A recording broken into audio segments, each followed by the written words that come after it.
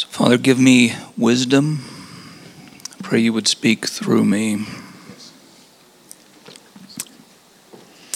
I want to talk about eldership. And I'll tell you, the longer I walk in the faith, the more I appreciate the Old Testament.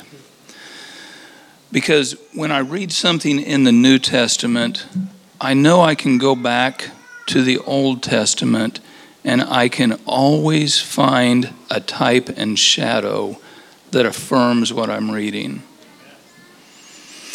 And so I want to start with Exodus 18, of all places. This is just to catch you up on the story. The Israelites, they've just come out of Egypt, and they're in the desert. Moses' wife has come back to him. She wasn't with him during all this stuff going on in Egypt. And Jethro, his father-in-law, has come back as well. So this is where the story picks up. It says, and this is verse 13, the next day Moses sat to judge the people. The people stood around Moses from morning till evening. And when Moses' father-in-law saw all that he was doing for the people, he said, "What is this you're doing?" It says, "Why do you sit alone, and all the people stand around you from morning till evening?" And Moses said to his father-in-law, "Because the people come to inquire of God. And when they have a dispute, they come to me, and I decide between one person and the other. And I make them know the statutes of God and his laws." And Moses' father-in-law said to him, "What you're doing is not good." He says, "You and the people will certainly wear yourselves out, for the thing is too heavy for you, and you're not able to do it alone." And then jumping down to verse 21, he says, "Look for able men from all the people, men who fear God, men who are trustworthy and hate a bribe. Place such men over the people as chiefs of thousands, of hundreds, of fifties, and of tens, and let them judge the people at all times. Every great matter they shall bring to you, but any small matter they shall decide themselves. So it will be easier for you, and they will bear the burden with you."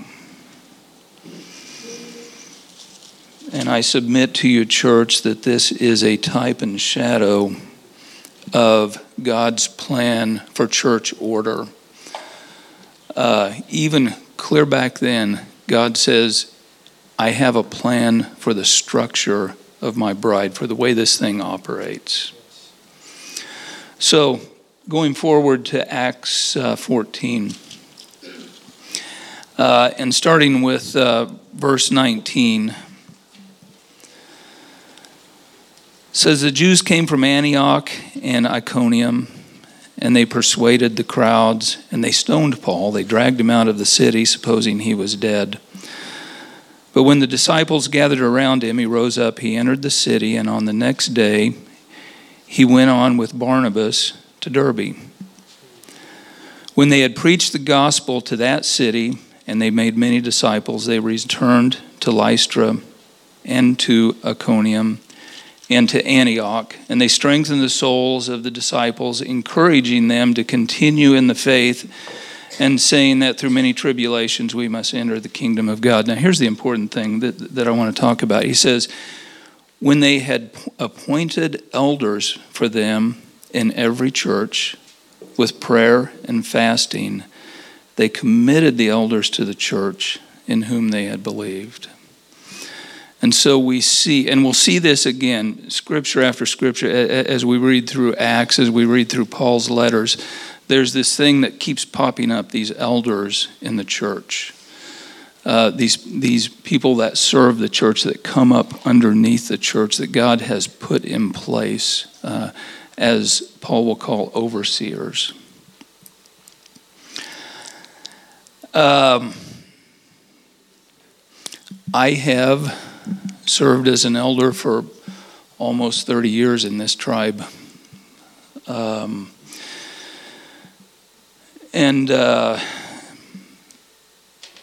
been quite a privilege, and it's been a real learning experience. And one of the things that I've heard more than once, I've had accusations. I've had people approach me, you elders, you all meet together, you get in this closet, and it's this secret little meeting, and we know you're all talking about us, and and all this stuff is going on. And so, for the sake of transparency, I just want to reveal to you and just affirm to you what it is to be an elder in the church. The way I've seen it walked out, the way I have walked it out. And I want to start with a confession and an apology.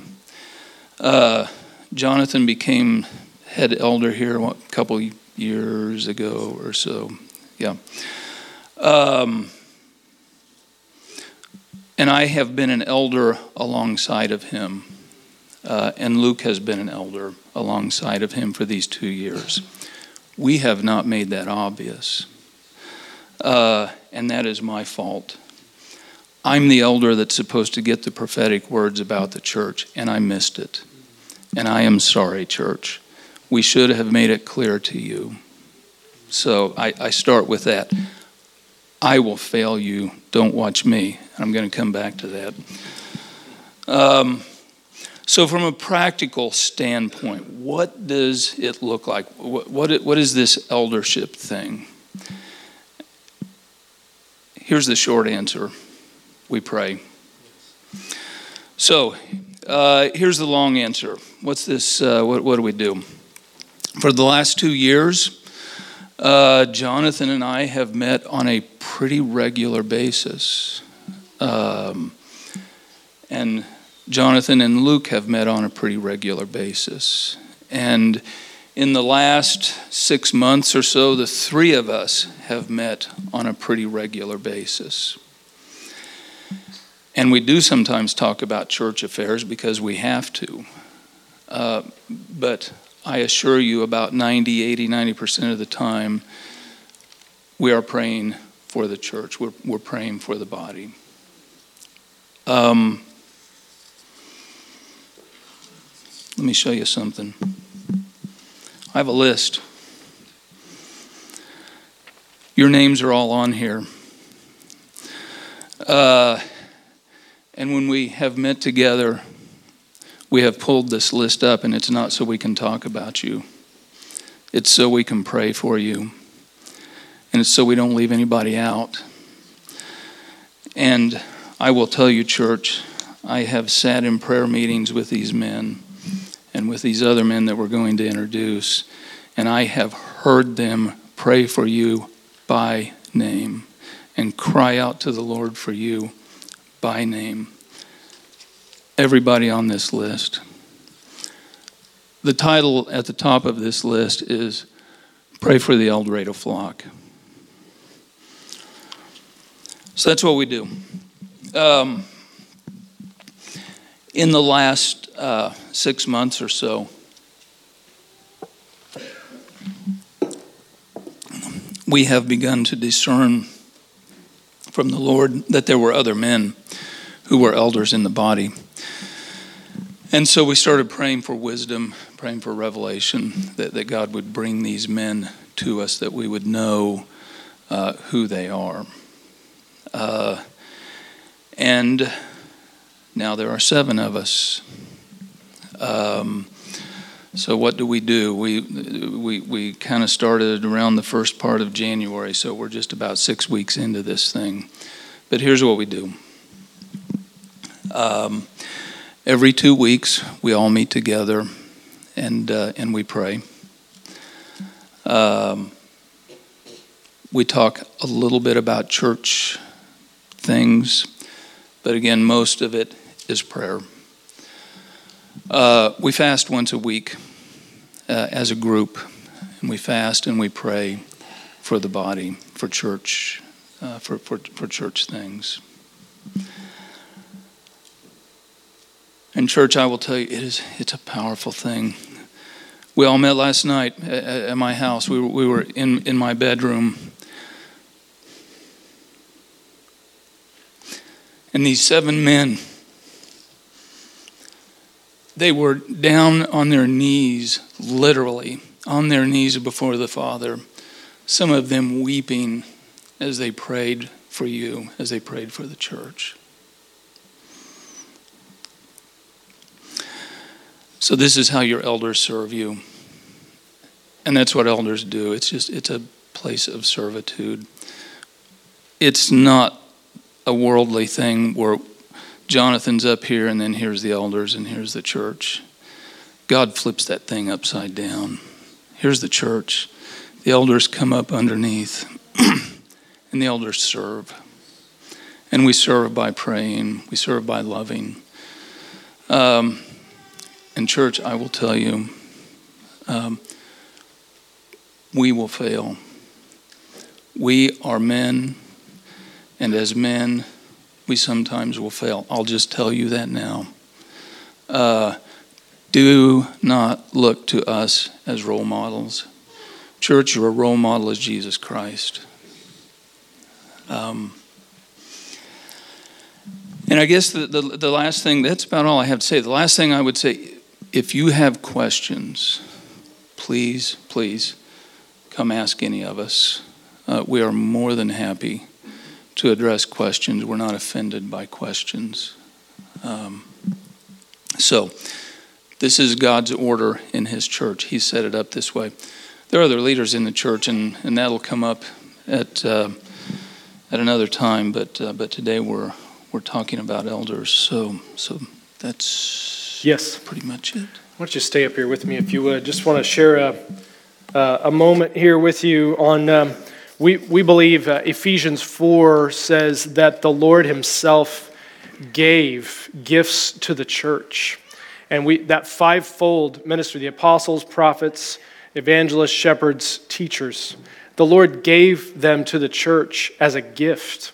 Actually, because he loves his church so much. So we're not big into titles. You know, like if you go to Africa, a business card, a guy will handle, say, apostle so-and-so or whatever. And then there's the big white thrones on the stage, and the guys in the three-piece suits sit up there, and that's just kind of weird.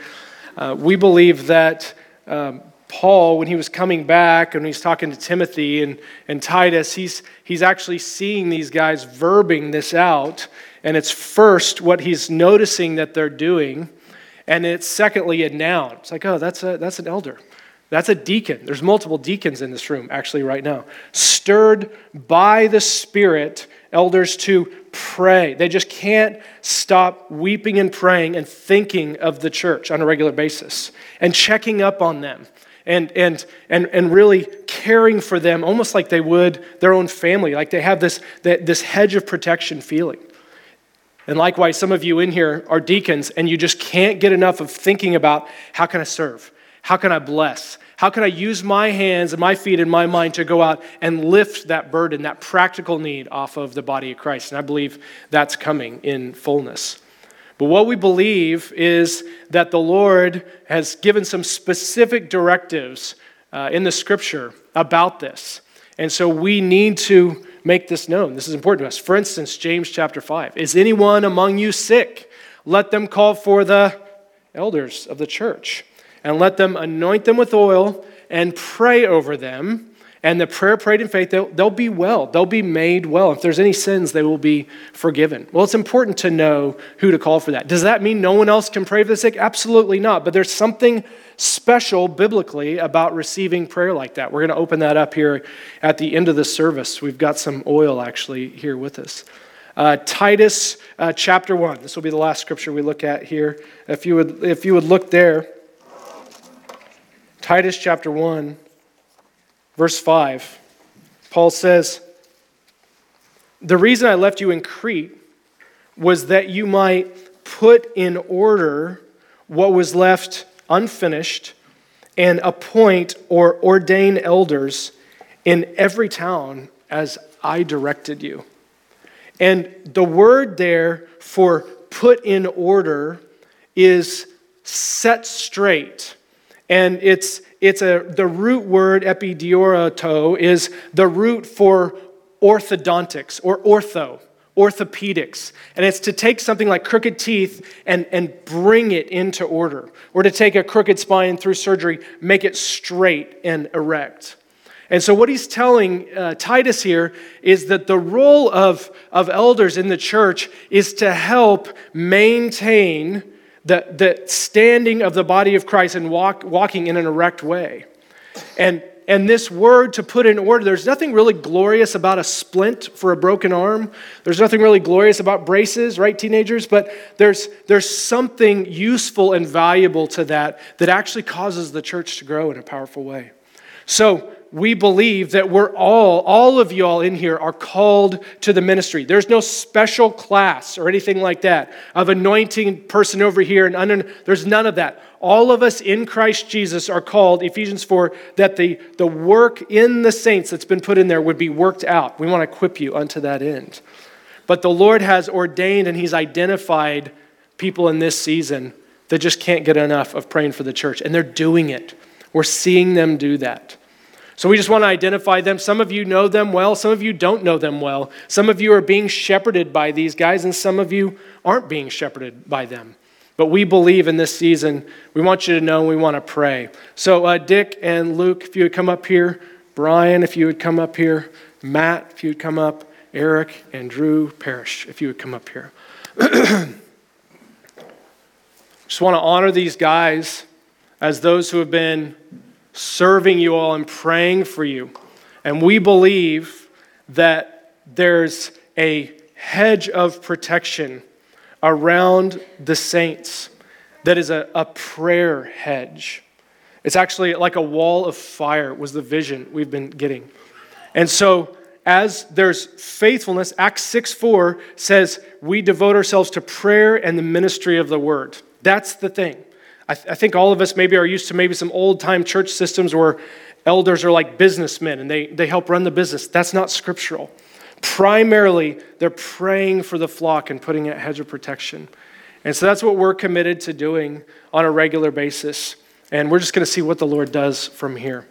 So, wanted to introduce you to them. I would very much appreciate if you think about it this week. We're praying for wisdom for what the Lord has coming in the future. We're praying for protection.